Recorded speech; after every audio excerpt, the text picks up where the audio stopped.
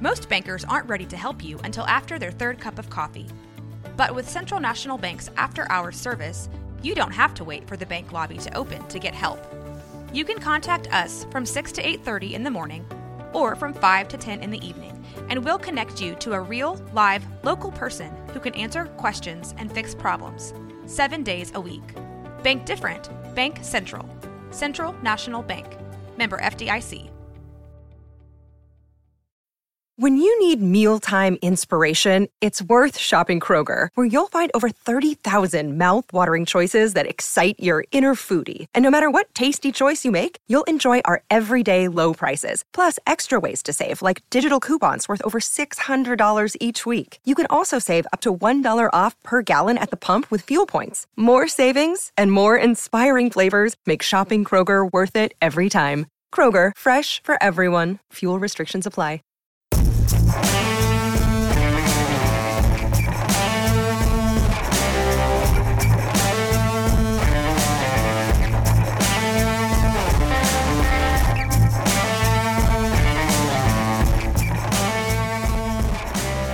Hey, what's going on, everyone? Welcome to another episode of Left Turns and Loud Noises. We are on episode 120. I am your host, Anthony Dietrich, recording live on March 28th, 2023. We took a week off, probably for the best. It was for our mentals, but nonetheless, we are back and better than ever. I'm joined, as always, by my partner in crime, Kevin Costello. What's good, dude? Yeah, no, it's a nice weekend looking forward ahead with us. We got F1, IndyCar, and NASCAR back on track. But yeah, doing good. Just ready for another full slate of racing. And of course, we have Nolan Sutton back as well. Hello, Nolan. What is up, everybody? That's it? That's all you got? What is up, everybody? I was waiting for more. I was waiting for more. Oh, okay. All right. Yeah. No, I'm excited to be back. It's been a couple of weeks. I know you guys took a week off, or we took a week off last week, but we have lots of juicy stuff to talk about in regards to COTA, and then also this next week, which is, as what Kevin said, a full slate of racing this upcoming weekend. So I'm pumped about it. Yeah, well, glad to have you here, and glad that we actually have a full slate of racing, of full options, pretty much, as some of the races might be intertwined with each other, or overlapping, I guess would be a good phrase, because a couple of the schedulings are a little interesting this weekend. So we got a full slate of stock car racing over in Cup. We got Cup and Xfinity at Richmond. Trucks are in Texas again, keeping them in the Lone Star State. Also in Texas is IndyCar, only doing a one race, no doubleheader this year, and Formula One Down Under, as Kevin said. Yes, very excited. Will I be staying up to 2 a.m. Friday night / Saturday morning to watch a Red Bull 1-2 in qualifying? Most likely not, but I will try to watch the race. I'm definitely going to try and watch the race on Saturday night, Sunday morning, but yeah, the qualifying might have to take a back seat. Probably, like you said, Red Bull 1-2 is the most likely of things at that which is now a power track. Oh yeah, last year. The only thing that's like that I'm like, maybe I'll stay up, is that Australia is like notoriously Red Bull's worst track for whatever reason. I don't know if it's the Southern Hemisphere engine, or if it's the Daniel Ricciardo Australian curse lingering over the program, but for whatever reason, it's just not been a good track for Red Bull. But they're looking good this year. Probably the most promising they've ever looked at Australia, and yeah, no, we'll see what happens. For sure. So I guess we should probably get into the mix of what happened last weekend at Circuit of the Americas. It was a weekend, I guess you could say. Yeah. I mean, I have so many places where I could start. I'd like to get maybe some positivity in from you guys, because I'm sure that you guys can always find the positive in something. Here's your positivity for me. I actually had to work on Sunday and got home watching Tyler Reddick enter turn 20 on the last lap. I'm not joking. I turned it on, him entering turn 20 on the last lap to win. So I missed all the overtime shenanigans. I was following it along on Twitter.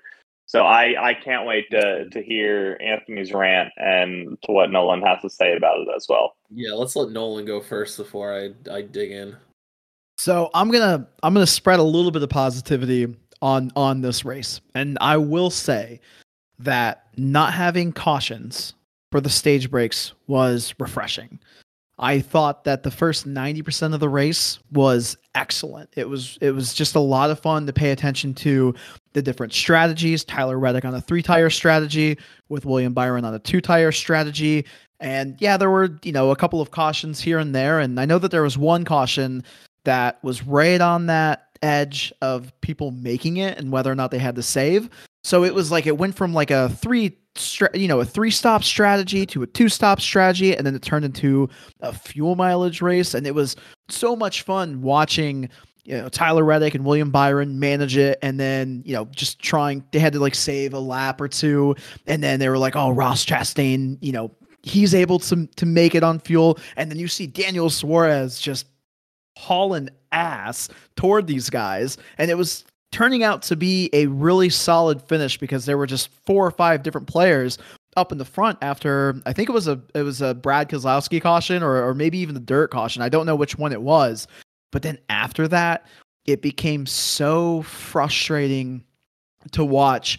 It upset me more because I had so much fun watching the race and enjoying everything that it had to offer, and it just turned into just pure chaos, and it just ruined that positive vibe that just the exciting vibe that the race had. It just crushed it, and it kept crushing it, and every single time they would wreck, it just kept crushing it, and that's how I feel about it. It was really frustrating, and my big thing with this is I know that a lot of people look towards NASCAR and they're like, make some rules. And I do think there are some rules that NASCAR can put into play, but at the end of the day, we tune in to watch the drivers race, right? And they need to put on a good show for us. But when they go out there and they act like fools, like it's going to cause people to tune out. Like I think that a lot of the conversations that a lot of people need to be having this week is, the drivers are the ones who put on the show, and they need to make sure that they're putting on a good show and not acting like idiots. And that's kind of where I stand with everything that happened this past weekend. That's a good way to really round it out. I'm gonna have a more vulgar response, so bear with me here. I figured so based off of your tweets there. Yeah, so I first of all, I tweet a lot. I like screaming into the void. I have like 350 followers. I don't have a big following. I don't need a big following. I'm Nick Bromberg on Twitter, but with a far more angry response. I said angry response to everything. Just because I've been a fan of the sport since I was 6 years old, and I have been watching this pretty much consecutively for the past 12 years now, because I took a little bit of time off around Jimmy Johnson's reign of terror. The past 2 weekends, and I'm saying this as someone who's been watching this as just my generation, been watching this as long as he could. These 2 last weekends have been some of just the worst experiences I've had as a NASCAR fan.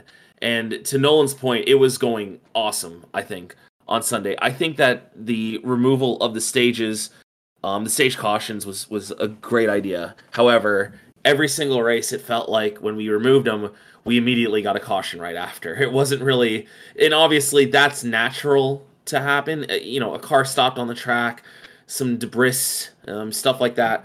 But I mean, we got a caution at one point for dirt on the track because NASCAR picks and chooses where it was doing its course cutting, which I can get into that later. But was the caution that, was it the dirt that caused the whole start of the madness? Was that, or was it the Keselowski spin? I can't remember off the top of my head.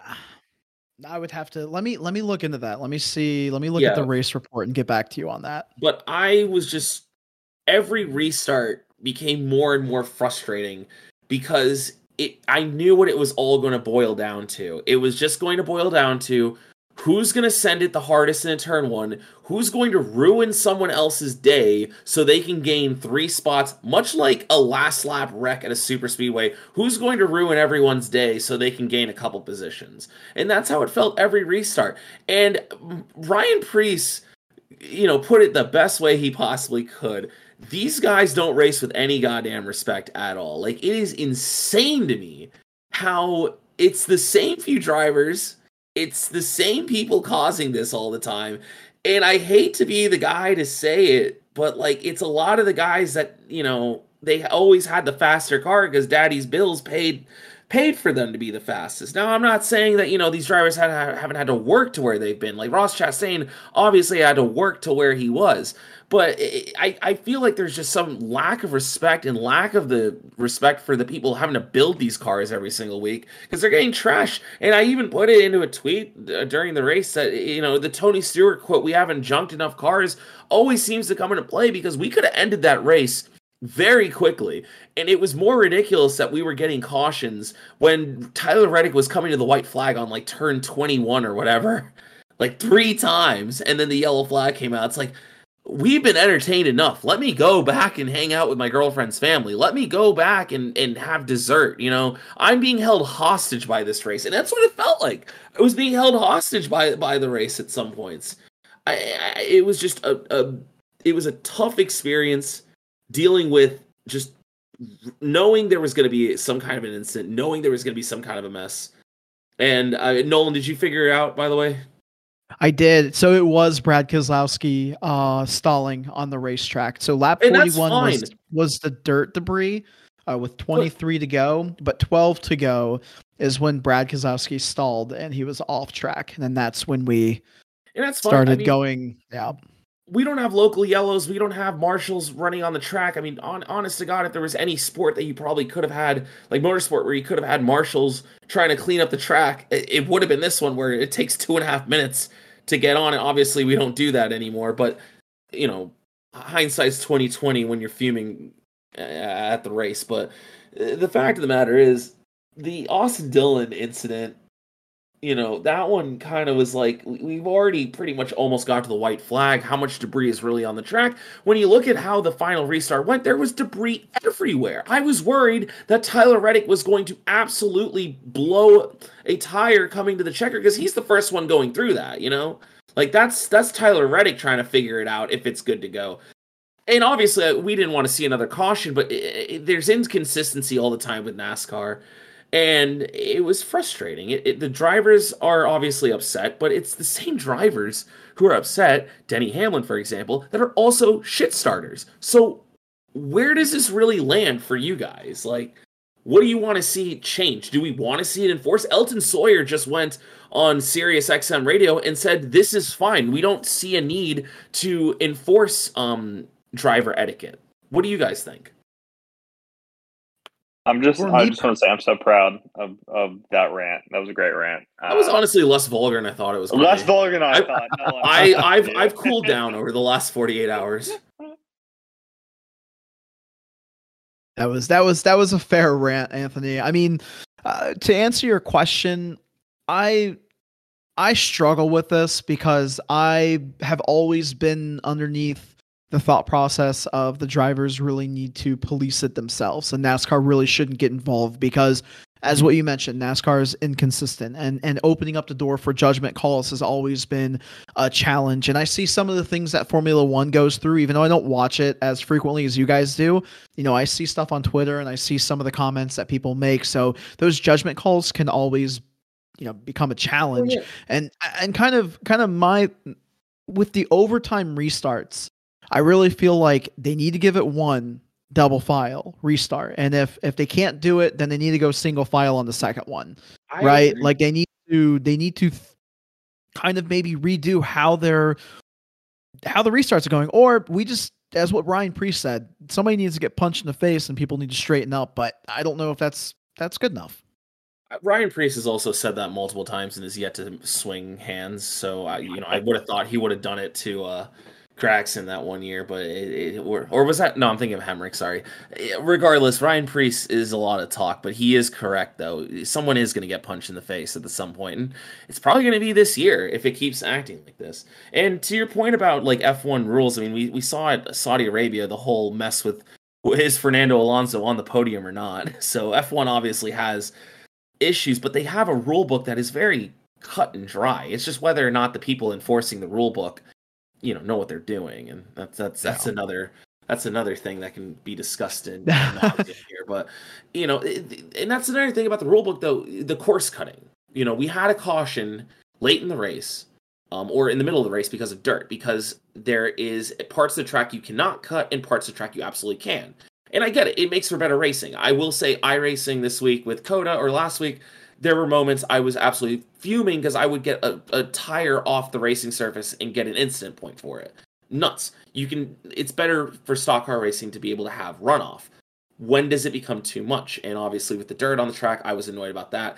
And with the penalties, there were so many of them, especially in the Xfinity and truck race, that we didn't even hear about.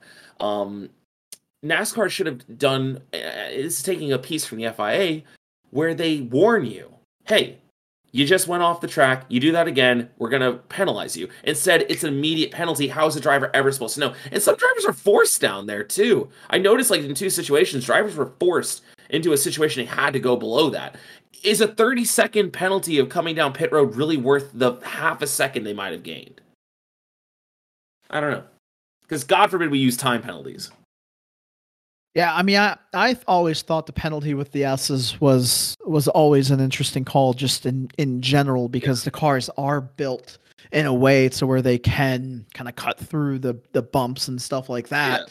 Yeah. And then again, opens up to a judgment call. Speaking of the S's, by the way, I don't know if you caught this, Anthony, when Joey Logano got busted and he jumped on the radio and he was NASCAR, why aren't you consistent? And then Mike Joy is like, yeah, well, there's 3 other guys that got hit with the same penalty, so I don't know what Joey's talking about. I kind of thought that was funny with a little sass from Mike Joy has become way too sassy. I will say he needs to check himself a little bit at times, but I don't disagree with Joey. Like, because wasn't he in the broadcast booth on Saturday?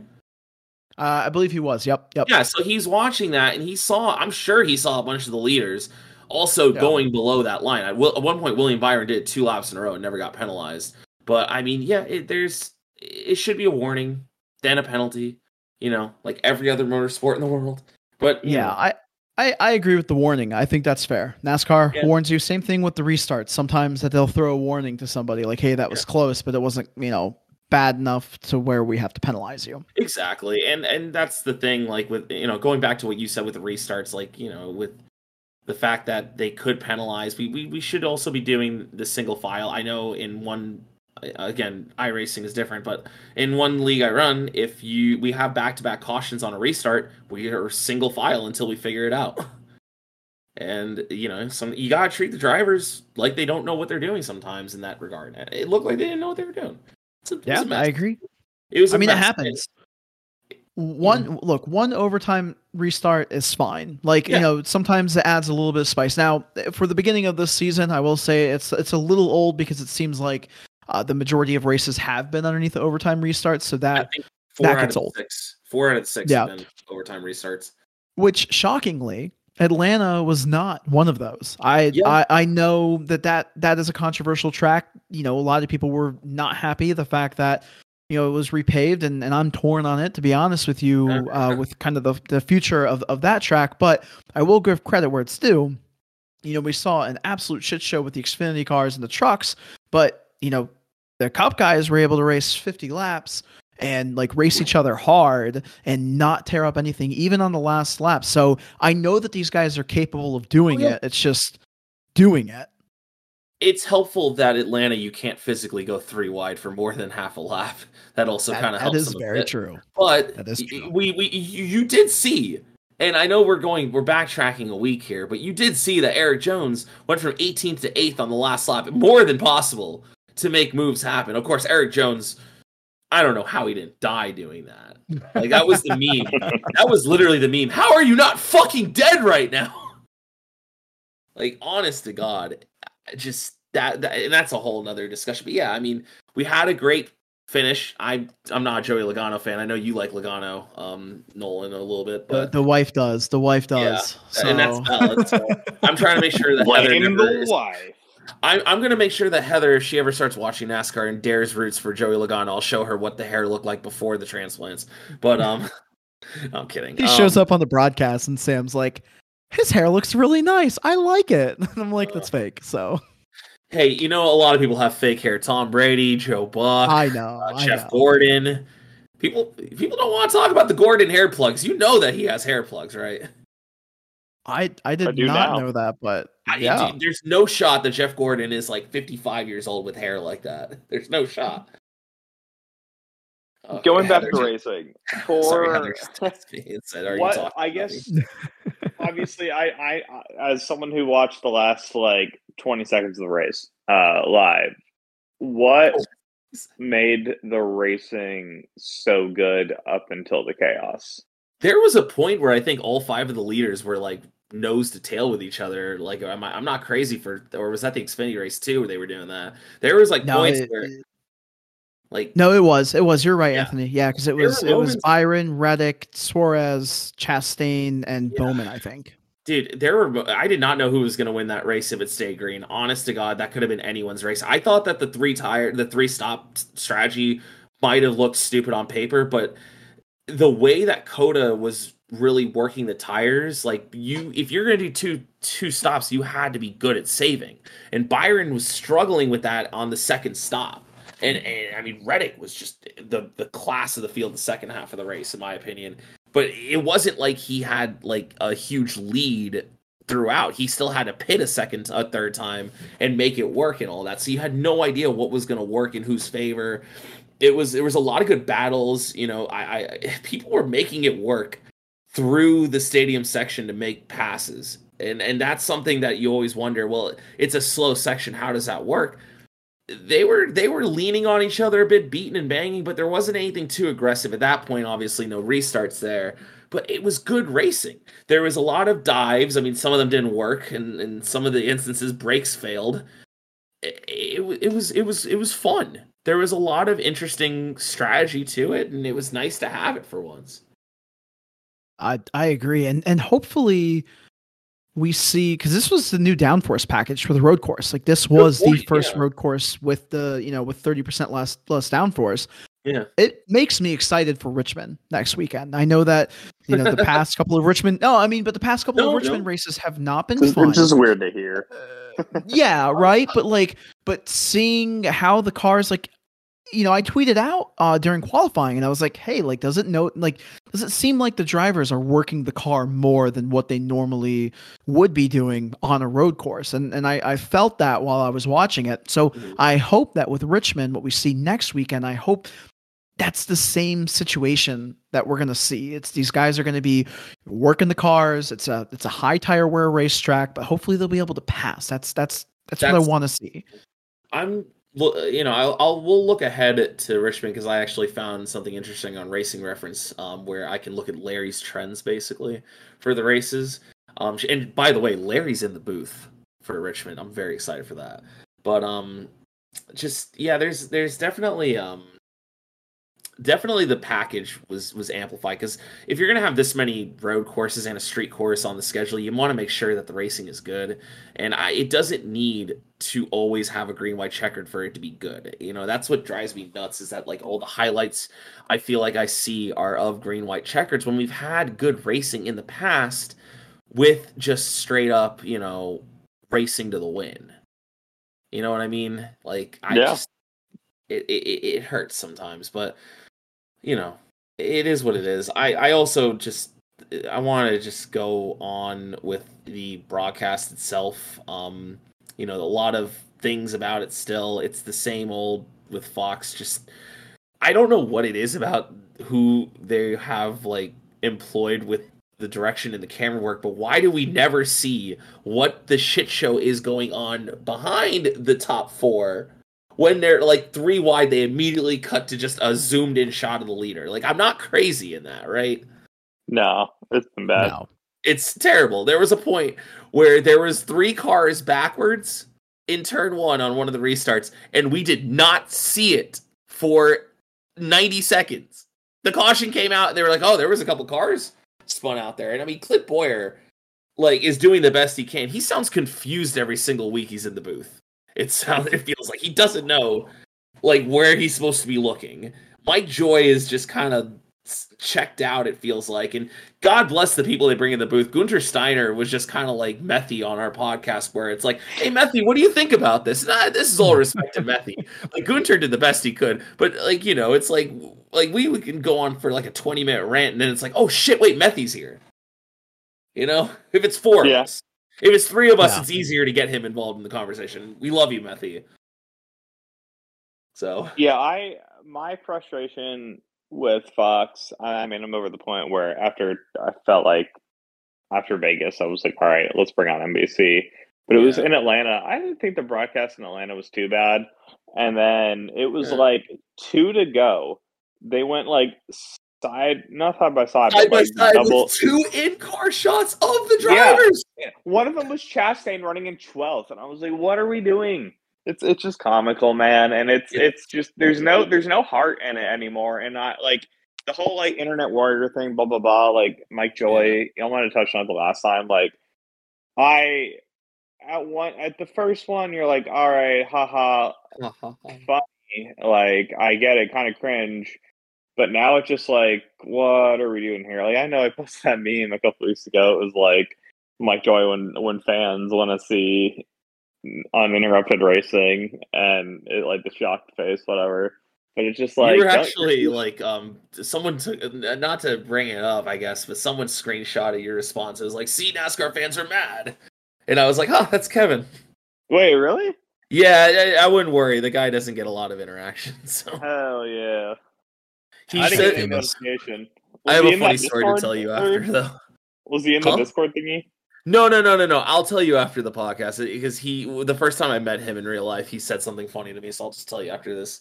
I respect. But yeah, no, I don't know. It's like I would like proper racing coverage, and Fox is just not providing it anymore, and it's countdown to what? It's countdown to Nashville is when NBC takes over? Yep. Yeah, so countdown to Nashville. That's how I feel. Yeah. We're just putting up with it. They had a thing on the broadcast where they were talking about the upcoming races, and they were like, "We have Bristol Dirt next." It's like, "Oh, great. Another shit show I don't want to watch." And then Talladega is supposed to be the fucking palate cleanser. Like, ugh. And then they showed the Coke 600, and I got so excited because the Coke 600 was one of my favorite races last year. Which, by the way, it was a shit show, but it had great racing throughout. And I'm thinking about going, to be honest. But, like... Like, when I'm excited for the Coke 600, the longest race of the year, with the Bar of Remembrance, which, by the way, the Bar of Remembrance is the same thing as the caution bar they have at the top now. I don't know if you remember that from last year, but they had a Bar of Remembrance. And when it counted down to 400, it was going to fill up the bar with green. And that's the same thing we have right now with the caution bar. Okay. Yeah. Noted. Yeah, man, I don't know. Like, even honestly, like the Xfinity broadcast, like I thought I've not this past week with the whatever Atlanta was. I think it was Logano and Blaney. And granted, that race was the shit show of all shit shows. Mm-hmm. But the broadcast was really good. I don't know, the Xfinity. I like the 2-driver and then Adam Alexander kind of combo that they got going on right now. So hope they continue that. I think that this season I've grown to actually appreciate Adam Alexander a little bit more, which is wild to say. I still think he has a voice that just I can't really deal with for too long. But compared to like Jamie Little in the booth, oh my goodness, the Jamie Little in the booth experiment might need to end soon. She was very bad on that Atlanta call, and the COTA call. Ladies and gentlemen, you heard it here first. Anthony hates women. I do not hate women. I think that we have other people we can put in... Happy International Women's Month right here. Straight from Western Loud Noises. Way to close it out, Anthony. Okay. Do you know Dr. Jerry Punch's daughter does the international feed for NASCAR races? She's fantastic. If she's in the booth, she would do an amazing job. She's a pit reporter right now. She would be fantastic replacing Jamie Little. Jamie Little is fine being a pit reporter. People in the industry call her the angel of death because when she's interviewing you, it normally means you're leaving the infield care center. So, just I'm fine with that. But the truck races, I still don't miss Vince Welch at all. Let me be clear. I do not miss Vince Welch at all. But we have replaced Vince with just another Vince Welch. I've only had like 3 truck races, and that's it this year. If that, I mean, dude, we'll have a 4th one this weekend, and I won't. Fair I enough. probably am gonna miss it. I might take the whole weekend off, honestly. Anything exciting from Xfinity or trucks this past weekend besides our boy Brad Perez getting a P29, the same as Kimi Räikkönen? So I'm basically the GOATs finished P29 at COTA. King shit on their part, man. And also, I want to just shout out all the road ringers. Jordan Taylor looked so scared that first lap, like a dog with his tail tucked between his legs on that first lap. He was getting bullied. Did not realize he was going to get bullied. Shouts out Jensen Button, by the way, highest finishing road ringer.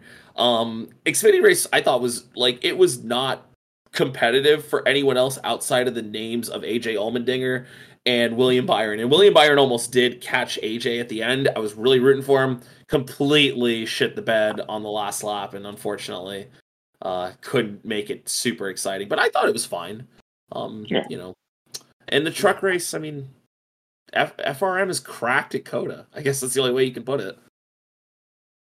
Nolan? Yeah, no, I agree with Anthony on the Xfinity race. It was the last couple of laps were a lot of fun, except for AJ cleaning out Sheldon Creed. He did the exact same thing.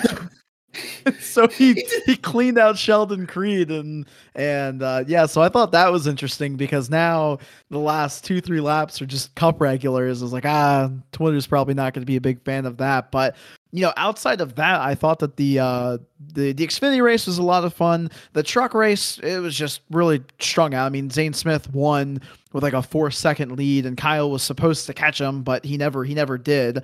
After, I don't know if it was a bad pit stop or what exactly happened there. The truck tire wear so bad for them. It's hard to really make anything happen outside the first few laps of the run. Yeah. But I enjoyed the Xfinity race. It was a good redemption based off of last weekend. Yeah. And I know we were kind of talking about the broadcast a little bit and talking about Xfinity and truck. I can't really speak to the truck piece, but the Xfinity broadcast was really good with Adam Alexander and Brad and Joey. So I think that's probably something that Fox should probably look into in regards to making the broadcast better, is just having maybe some different talent in there to just make a better broadcast. I think that might be one big thing about it too. But I know we already talked about that, but I wanted to throw in that I really did enjoy having Joey and Brad and Adam Alexander up there. Yeah. Overall, I mean, it was fine racing. Again, I brought it up earlier about how we don't have the cautions for the stages, but it felt like 3 times there was a caution immediately after the stage ended anyways. So, I mean, is what it is. Can't help it if a car stopped on the track. I think that happened. And also, unfortunate ending for our boy Preston Pardis. I don't know what happened exactly. It says suspension broke, but that car looked really messed up.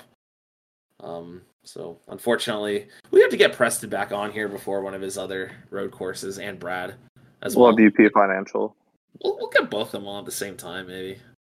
But yeah, P Financial and Bread, 2 alumni on here. Hey, at least they made the race. Our other alumni, Garrett Smithley, did not again, unfortunately. So, R.I.P. All right. Well, good. I'm glad I'm done talking about Xfinity or COTA. Onward we go. When is the next road course? The next road course is until Sonoma, I believe. Thank goodness. That one might be better. That one typically, you get long runs anyways there. Doesn't have a caution late. And typically the racing kind of sorts itself out anyways. That is a track I think that is going to benefit the most from no stage breaks. The last non stage race at Sonoma was Tony Stewart's final win, so I hold very fond memories of that race. That was also a 22-lap run to the finish, Kevin. No green, white checkered involved there. I know, and Tony Stewart got up front because of strategy that he pulled, and that you could not have pulled with cautions or with stages. Well, you know, obviously we're done talking about COTA, but man, I feel for Jimmy. He was there for 2 laps and he got lifted off the ground. What if Jimmy Johnson's first ever flip would have been at Circuit of the Americas in the 84 car? We were talking about that on Sunday. It's like that was almost Jimmy's first flip. Like it's coming for him. He should have stayed out while he had 0 flips on his resume. Him and Hamlin, they're due. I mean, they're beyond due. Hamlin's well overdue on that one. You know. Hey, we still got the Coke 600. This is true. Yeah, I was about to say Buescher pulled that off last year, so let's see if Jimmy can this year. Is Jimmy doing the Coke 600? He is. Yeah, he is. I thought he was only doing Chicago. Dude, I don't know if he should do the Coke 600. Like the two races, and not to get off topic for too long, but the 2 races I think about with Jimmy Johnson and his domination, Coke 600 and Dover races, man. Yeah, those Dover. Dover is like if Jimmy doesn't run Dover, I think he's doing the 600, but not the All-Star race.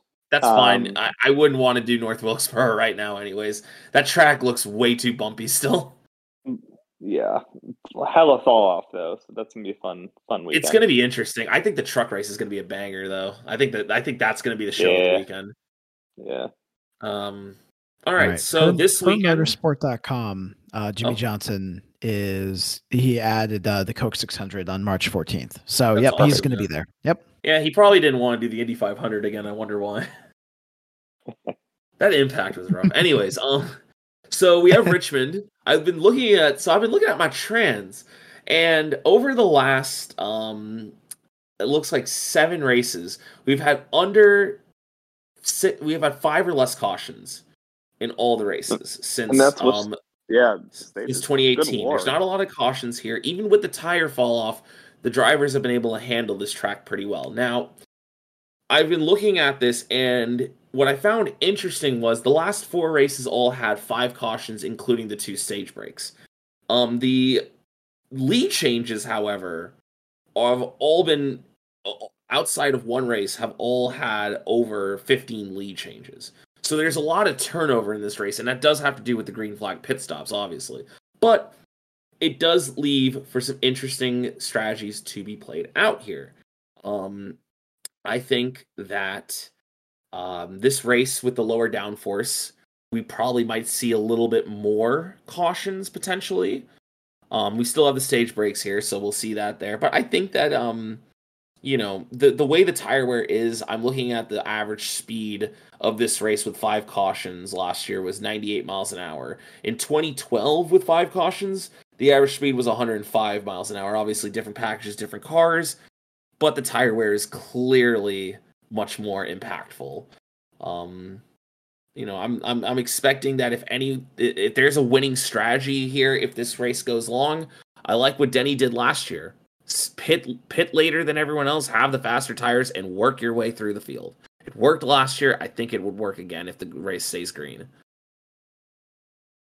Yeah, I'm excited to see. I'm assuming that the stage lengths are the same as last year. I have no idea. I'm looking right now. Probably. I mean, with it being such a good finish last year with it, the slow burn for sure. I'd assume it would be. Yeah, I know it's. Richmond has, for a while now, kind of felt like the outlier on the short tracks. Like, it's the one, like, we're excited for Bristol, obviously.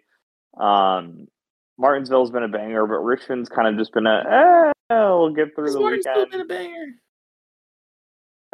In the late 2010s, sometimes it is. Yeah, sometimes it is. Sometimes last year wasn't as great. Playoff Martinsville's a banger. Playoff Martinsville, yeah, because the stress. Always. Yeah, but what I'm trying to say is Richmond's been one of those weekends that it's just kind of meh, and low key we have 2 of them this year because Richmond's not in the playoffs anymore. Yeah. So yeah, hopefully some good can come of it, because NASCAR at this point honestly kind of needs a win, and especially coming off a full slate of IndyCar and F1. I mean, I feel like most of us diehard racing fans are probably going to stay up till 3 East Coast here and sleep, wake up IndyCar, have some breakfast, brunch, IndyCar, and then go right into the Cup race at Richmond. And by that point, we're probably a little caked out on racing, so hopefully probably going to take a good show. Hey, man, NASCAR, sometimes you need to have those mid-afternoon naps. Like, that's what golf fans live for, is that mid-afternoon. I'm going to sleep before the leaders tee off. I'm waking up around when they're on hole 8. You know, as a NASCAR fan, I'm going to sleep around lap 60. I'm waking up around lap 260. And that's, not every race needs to be an absolute banger. You don't want it to be boring as all hell. But after the last 2 weeks of just straight chaos that I've been dealing with, I'm kind of looking forward to something hopefully relaxing. Of course, there's a lot of tensions right now between the drivers. It wouldn't, Richmond used to be, they called it the Pontiac excitement for a reason, because there was a lot of excitement after the race was done. I think one of my core memories is the 2001 Richmond race, where there was a couple fights after it, or it was the 2002 one, but there's always been some kind of an incident at Richmond when it was a night race. I mean, one of my favorite things a couple years ago was the Ambrose Casey Mears fight, where Ambrose threw a legitimate cut you'll hear on this episode. legitimate punch in the face for Casey Mears. That is still one of the strongest hits I've ever seen. So, I mean, yeah, its nickname is quite literally the action track, and it's been anything but that. So hopefully it can produce a little bit of magic here. I hope so, man. It's been a couple of years. I just I you never know what you're gonna get. I think as far as as far as the actual racing, but I think that strategy will have to play a part. I just linked it didn't work. I thought the GIF was gonna play. I was trying to find the GIF of the punch. I think it's gonna play a big part in the end if we do stay green. I think these guys are more than capable of keeping it nice and clean near the end, which will be fun. Yeah, say what you want. With that, shall we round out the field? Yeah, sure. I guess we don't want to do picks this week. Oh, fuck. I forgot about picks. I've made picks. I'm sorry, Steve Lavender, if you're listening right now. I noticed. I looked at your thing. Let's just tweet our picks. I'll get the point standings finally set up this week. Pencil me in for like a P25 on the weeks that I missed. That's fair. Yeah, here's what you can do. Here's what you can do. Let's go to Random Fantasy Racing, Kevin, and let's pick your driver right now for this one. Because our boy Jay Methy, it is now week 7? Is it week 6 or 7? I think we're at week 6. 7? Okay, so Methy. Oh, race 7. Just kidding. Methy's P26 still. Good Lord. He is actually in contention to win the Random Fantasy Racing this year. We're all rooting for him. Like, I'm catching up, though, I will say. Nolan's in hell right now, by the way. I don't know if you've had some bad luck. Even though I matched up with you one weekend and I matched up with Methy on the other weekend. So I've kind of been on your guys' coattail, but outside of that, I'm just getting destroyed. You're the jinx. It's you. I got Suarez, and there's a kind of a shot that he might not race this weekend. What do you mean? Is he going to get penalized, you think?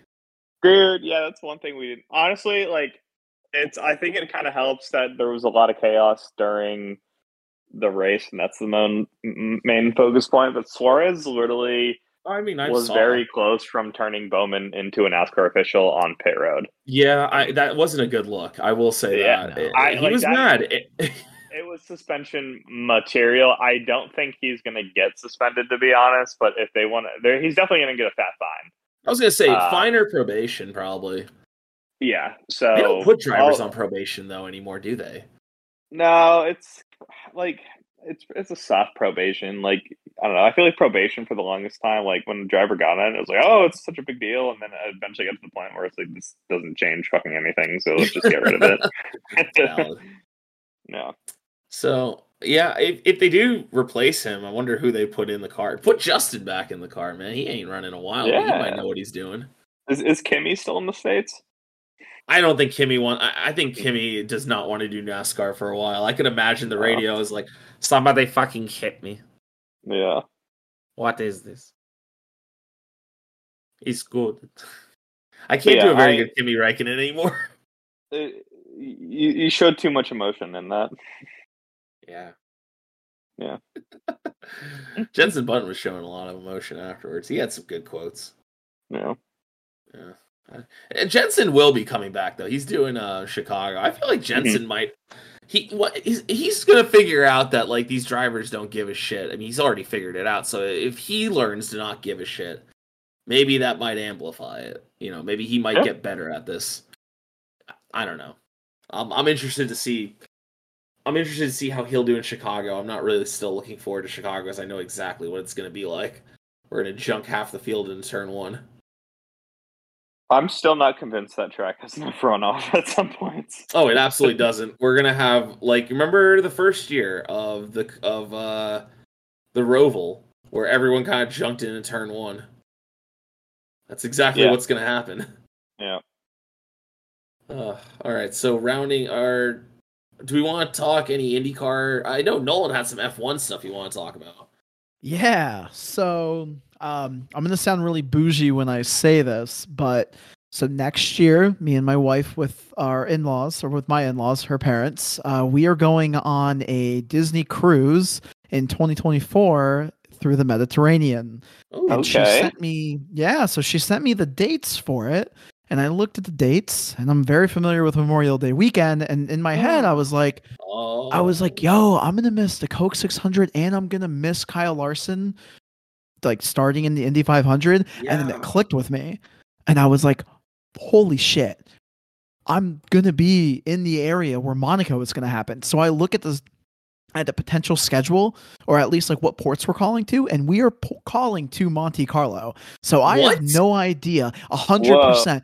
So I was looking at previous sailing schedules because they haven't announced where they're going exactly, or they announced the ports, but they haven't announced like when they're going to each port. But we're departing out of Spain, and in the past, it's gone from Spain to France or Monte Carlo, depending on where it goes. So we leave Barcelona on a Saturday, so that means on Sunday there's a good chance that I might be in Monte Carlo when the Monaco race for F1 is going to happen. Whoa. And that's sick. I'm like, holy crap. I'm like, I can't even believe that this is happening.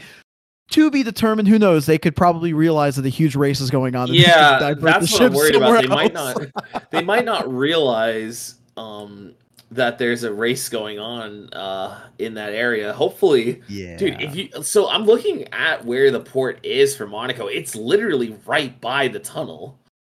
100%, yeah. Because I was looking to see like some of the pictures, and you can see a bunch of like yachts and stuff like that. In the middle of the race in the background. So many yachts there. I've never seen a cruise ship in the background in all the years of watching Monaco. But I mean, that would be cool as hell if that doesn't change. Like if you get the chance to watch the Monaco Grand Prix from your cruise ship, that's the move right there. That's how you got to do it. I know. Awesome. So I will keep you guys posted on how it actually works out. In my head, it's going to work out perfectly, but who knows? Things can change. I mean, I will say this: even if it's like you don't go the same weekend, it will still be set up if you go prior to before the race. It will be somewhat set up for the races, so at least you'll get to be there and check out the area. Kind of the vibe of it. So I know. So I figured as big F1 fans that you guys would appreciate the non-F1 guy potentially going to Monaco next year. That would be awesome, man. That's really cool, man. Hopefully it stays on the schedule too, but that's neither here nor there. Fingers crossed. Yeah, damn, dude, that's coming up soon too. All right, so That's some interesting F1 news that Yes. we potentially might be at. Someone's going to be at the Monaco Grand Prix, and potentially Kevin and I could be going to the Indy 500 that year too. Because I know that's something that we've been talking about. Let's all put it up to like Nolan's in Monaco, I'm in Indy, Anthony's in Charlotte. We can all check in from a different racetrack. Honestly, though, this is gonna sound really cheesy, but like if that does work out, like we should each like vlog our experience, but like kind of tie it into each other. I don't know, just an idea. I'm totally down for doing more video content. That's what we should be doing, anyways. We also have Methy lives very close to the Indy 500. Like. He could already be there without us even knowing it at that point. Methy can go to Chicagoland and do the I'm at the wrong track. Oh, don't make him do that on the best day of racing. He'll cry. Yeah, so we have F1 this weekend in Monaco. God, see what you've done to me, Nolan. We have it in Melbourne. So sorry. It's the do we think the Red Bull curse is going to continue? I've been waiting to see if there will be any sort of Red Bull disaster class with their reliability, because it everything feels like it's running way too smoothly right now for them. On pure pace, I don't think anyone will beat Max. This isn't a street track as well, so Checo won't be god tier. It is a street course. But they literally are running on the park streets. It's like Canada. It's like Canada and honestly Miami too, where it's like it's not a street course, but it's not like a purpose-built road course either. It's not a street course. It's not a street course. It's not necessarily paved for the F1 cars though.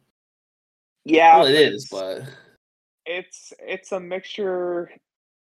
Basically, what I'm trying to say is Checo and his skill set will not match with Australia. As it would on like a normal street course. That's valid. Why are you gonna with that being said, I'd be shocked if it's not a 1-2, but that's why we watch, because if it's not, then that probably means some chaos is going to happen. That would be awesome if we got a little bit of some chaos, some chouse, but I'm not some Victor Chouse. Oh. I'm expecting at least like to have a little bit of fun with it. You know, it is a good reimagination of the track. I thought last year could have been a little bit more fun if they kept that third DRS zone potentially, but the speeds were a little insane. Well, they have it this year. They're gonna have it this year? Yeah. So we'll see how that works. Well, okay, this is what they said also at this point last year as well, and then they removed it on like the Wednesday, so by the time this comes out, they might not have that DRS zone, but as of right now, which is 7:33 Tuesday night before the Australian Grand Prix in the Eastern time zone, there is a fourth DRS zone. Yeah, we don't have Bethy on the show. There's no Central Time Zone supremacy here. You can easily find this track on the map. I found it within 2 seconds of just zooming in on Melbourne. It's like literally in the middle. It's in the middle of downtown. One of my most aesthetically pleasing racetracks. I was talking to my girlfriend about it, and I was like, "This is one race where I will only stay up, honestly, because of the aesthetics." And it's nice too because they try to make the race kind of later in the day as possible, so that the European fans don't have to get up super duper early. Get good shots of the cars there too. Yeah, so the sun's usually setting too, it was really nice. Yeah, hopefully. I wonder what the weather's like this weekend. I know it's not super rainy in Melbourne this time of year, but let's see what the weather looks like. Melbourne, Australia. How about some IndyCar? What are we thinking about that this weekend for that? Because I know last year it was a Penske power showing last year. So do we think it's going to be the same thing? I wish I could tell you. I really don't know what to expect with it. Just because it's kind of it's almost like a lame duck super speedway race before the Indy 500, and like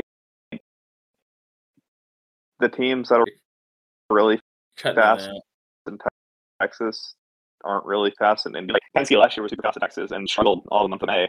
So we'll see. I'm hoping that Scott McLaughlin can finish the race this time and doesn't get passed on the last lap, because that was pretty heartbreaking to see last year. And/or finishes the race in general. Yeah, hopefully he doesn't dive bomb Grosjean. There is a 40% chance of rain on Sunday. I hope not. which could be something. It doesn't show up on AccuWeather, so I don't know when it's. Yeah. I will say, let's see. not really a big chance of rain in Melbourne this weekend, but it is a high of 65, low of 48 that day with potential rain. So Okay, could be interesting. could be. I hope it doesn't rain in Texas. I'd like those races to just stay on schedule so I don't have to have too much overlapping with the races. Yeah. But, we'll have to wait and see. I feel like just playing off the hot hand. I know IndyCar is usually consistent with having inconsistent winners, but I feel like Marcus Ericsson is beginning his rise to the IndyCar supremacy here. It's beginning. We are in the middle of it, or in the beginning process of it right now. He looks really good, and he had a good race here last year, if I recall correctly. I think he finished in the top 5. Did he? He might have. I'm looking right now. I'm looking. Maybe. I'm looking forward to it. Hopefully Joseph Newgarden doesn't win again. That's just Marcus Ericsson finished 3rd last year. Yeah, I'm picking Marcus Ericsson to win that one. Honestly, I think that he's on a roll right now. I'm hoping for my Scotty Mac revenge tour, but we'll see. Who do you want to see do well tomorrow on Sunday, Nolan? So I really enjoyed the race, the IndyCar race, about a month ago, which is really sad. I'm gonna pick Alex. Yeah, right. Because that was so much fun. Like I was really into it, and a part of that was because of, speaking of broadcast stuff, their NBC crew is awesome. I thought that they are like state of the art. Like that's how a broadcast booth should work. But I'm gonna choose Alexander Rossi, and the reason for that is I've really grown to like him, and I'm very curious to see how he's gonna do with Arrow McLaren. So he's currently 4th in the standings right now, and so it'll be cool to kind of see whether or not he can keep up with, like, Pato Award as kind of the new guy on the street. Pato is very good at these things. Last year he didn't really get the chance to show it as much, I think, but like 2 years ago he won here, I'm pretty sure. So Yep. He's usually good at Texas. So, and Arrow McLaren usually brings a good super speedway car, pseudo super speedway car. So we'll see how that works, and hopefully Rossi has a better race than last year. He only completed 11 laps, so he probably wants to get out there and actually show what the speed of that Chevy can do. So we'll see. So yeah, that maybe Texas will put on a good show. I don't know. It's tough. Yeah, how's the racing typically on like oval racetracks? Because I seem to tune in for the IndyCar races during the road courses and not necessarily on the ovals. Depends who you talk to. I think that like the Indy 500, they have the perfect package right now. Agree. It wasn't bad. Like last year was weird. I thought that 2021 was really good. Yeah, there was a lot of parity in it. Last year, Scotty Mac dominated the entire thing up until it turns 3 and 4 the last lap. It seems the leader. If you're in clean air, you're riding pretty. You have nothing to worry about. Passing is very hard. Texas is also built like an idiot, so it's not a good track in general. And they kind of. They have to stick to the bottom. You can try and go too wide in 3 and 4. It doesn't work. Many drivers have found that out the hard way, unfortunately, and had some very bad impacts with the wall over the years. I remember last year, Devlin DeFrancesco had a huge wreck there because he tried to make a dumb move. So it's not great. I think that overall ovals, like I like Iowa. I know a lot of people aren't like super fond of the racing there, and mostly it's because Newgarden dominates, but I think the oval package for the low downforce is fine. Gateway, I think, is awesome. Mm-hmm. So see, I think I like Texas more than Iowa right now with the IndyCar. I don't know. I'm like Iowa. Being on a short track is just kind of there's not much that can happen when the car is like you can't really outbrake a guy into a corner. It's like the laps or passes take like 10 laps to build, which is like it's part of it, but I don't know. They'd be better off doing different tracks, I think. In IndyCar, like they're like as far as ovals would go, that would probably be better. I mean, we all know that Chicagoland and Kansas would be fantastic for IndyCar. It's just whether or not the drivers want to go there, and obviously with just Chicagoland not really existing right now. I think Nashville would be a good one. They used to race there back in the day. Yep. But that would shred tires is the problem. Because of the concrete. Darlington, give me advice. Darlington would be the worst IndyCar race you've ever seen. So You'd see the worst crashes you've ever seen in your life. I feel like we can't do that. We definitely cannot do Atlanta. No. I've actually been to back when it was IRL. I've been to an IRL race. That's so hard to say now. At Atlanta Motor Speedway. What? It was pretty wild. Wait, did you go to the one where the 18 cars all got in that wreck? I don't know because I was young. I mean, I was a kid. Right? Probably remember that. So Yeah, I mean, I do. They need to go back to Homestead. Homestead is such a good track for IndyCar racing because it's agreed. Here, let me find that. They used to go to Richmond. Yeah, IndyCar but it was not they very good. Yeah, they used to go. Yeah. I'm trying to see. If they were supposed to go to Richmond in 2020, and then 2020 happened.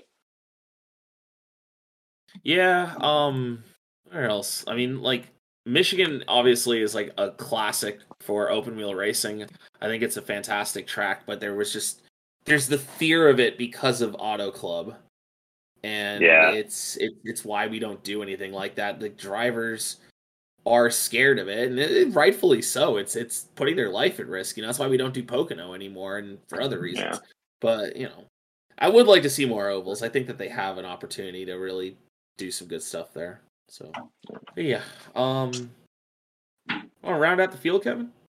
Yeah, I was gonna say. Besides that, I don't really have much except for I don't even know what I have at this point, to be honest. Did we miss any big NASCAR news while we were gone? The ratings were down for COTA. Every race has been down in ratings. That's not great. Some tough news. Big Machine Racing team owner Scott Borchetta was hospitalized after wrecking at Road Atlanta. That was a really really scary looking wreck. Did you see the picture of that car? Yeah, that's what I'm talking about. There's no video of the wreck. The car is destroyed. It looked like who was it? Was it Jeff Fuller at like Kansas or Kentucky when he slammed that inside wall?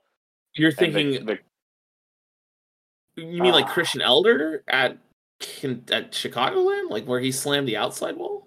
I was thinking he hit the inside wall of a turn 2, but the Christian Elder reference is a good one as well. Like it shifted the whole like frame of the car over. Yeah. Obviously, hoping that he's okay. Unfortunately, he's also involved in that controversy with Taylor Swift. So a lot of, I'm not gonna put all the Taylor Swift fans in this. A lot of them are normal people, but there were just some very abnormal fans basically celebrating his injury. If you're one of those people, consider not being that type of person.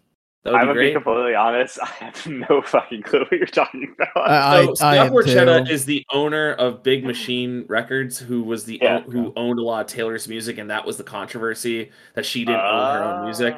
So, like, Taylor Swift fans hate Scott Borchetta. Yeah, so they hate him. He's one of the people. And so with this accident, a lot of her fans were like celebrating it. And I mean, look, even if I know she herself would say, don't celebrate injury like that. Don't celebrate death like that. It's a shitty look.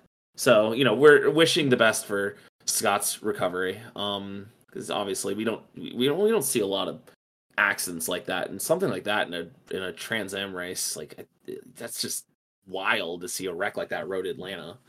Yeah. I don't even know where that was on the track, to be honest. So yeah, hoping he's okay. I'm looking to see if there was anything else. I will say, going back to COTA, I got a little choked up when Kurt Busch got a little choked up during the broadcast. You missed it, Kevin, but he misses it, man. He clearly misses it. I heard. I saw the clip on YouTube or on Twitter, and it was really good. He comes back. I know it's unlikely, but I hope that it'll be like one of those Jimmy Johnson things where he was gone for a couple years. We thought he was retired, and he's back all of a sudden. I hope. He's not cleared yet. That's the thing. I know. I don't know when he ever will be. I miss having Kurt Busch on the track, man. It took a long time for me to really appreciate how awesome he was. he genuinely is like one of my all-time favorites watching his entire career. Like I saw his first win. I was there for his championship at Homestead. He lost the tire right in front of where I was sitting, man. It was crazy. Did you blow on the tire from the grandstands and that's what made it go down pit road? Yeah. Or go Yeah, no, he went down pit road because of me, obviously. Attaboy. It's a wild day. There's really not a lot of stuff news-wise. Yeah, that's all I got. Yeah, so make sure, special shouts out to Rogue Media for producing the podcast. Just want to give them a special shouts out. So thank you, Rogue Media. Make sure in a couple of weeks we have our first ever sponsored iRacing event. The LTLN powered by Rogue Media 500, quote unquote 500, at Talladega is going to be broadcasted on YouTube. Check out Pit Stop TV. They're going to be doing the broadcast. They've done a great job this season.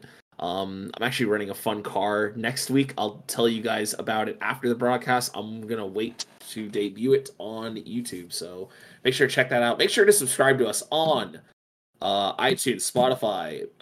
Make sure to favorite roguemedianetwork.com and find our podcast on it. Sorry, I was going to give the whole URL, but that's a waste of time. Just go to roguemedianetwork.com. We are on the front page. You can easily find us. The website is super accessible. All our episodes are on there. Make sure to check that out. And also make sure to follow us on Twitter and Instagram. Guys, do you have anything you want to promote? If good racing standards is what I would like to promote. I agree with Kevin on that one. Yeah, make sure that these guys are racing well and not acting like jerks on the racetrack and making the racing not fun. And add Nolan and I on Be Real.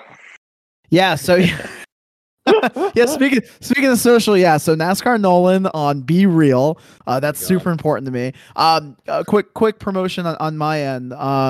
Twitter, Instagram, and then YouTube. I'm one person away from hitting 150 subscribers on YouTube. I'm going to do a shameless plug here. So if you don't want to watch me talk about NASCAR, every once in a while I'll put up a funny meme short thing. So make sure you go subscribe if you want some more NASCAR content. I'm sorry to tell everyone who thought they were going to be subscriber 150, but you've already been beaten to it. I am subscriber 150. Woo! Damn. Love it. Congratulations, Thanks. Nolan, on 150 subscribers. Yes. Call me a Mew because I'm about to be the original 150. I hate you. Oh, you guys are the best. Thank you. I appreciate that. Yeah, no worries, man. Make sure you subscribe there, and we'll have a YouTube page for ourselves at some point. We've been saying that for years, but once we all figure out how to do this shit, we'll have it down for y'all. All right, cool. Until next time, I've been Anthony. I've been Kevin. And I've been Nolan. See you guys next week. Love you guys. Bye. Bye.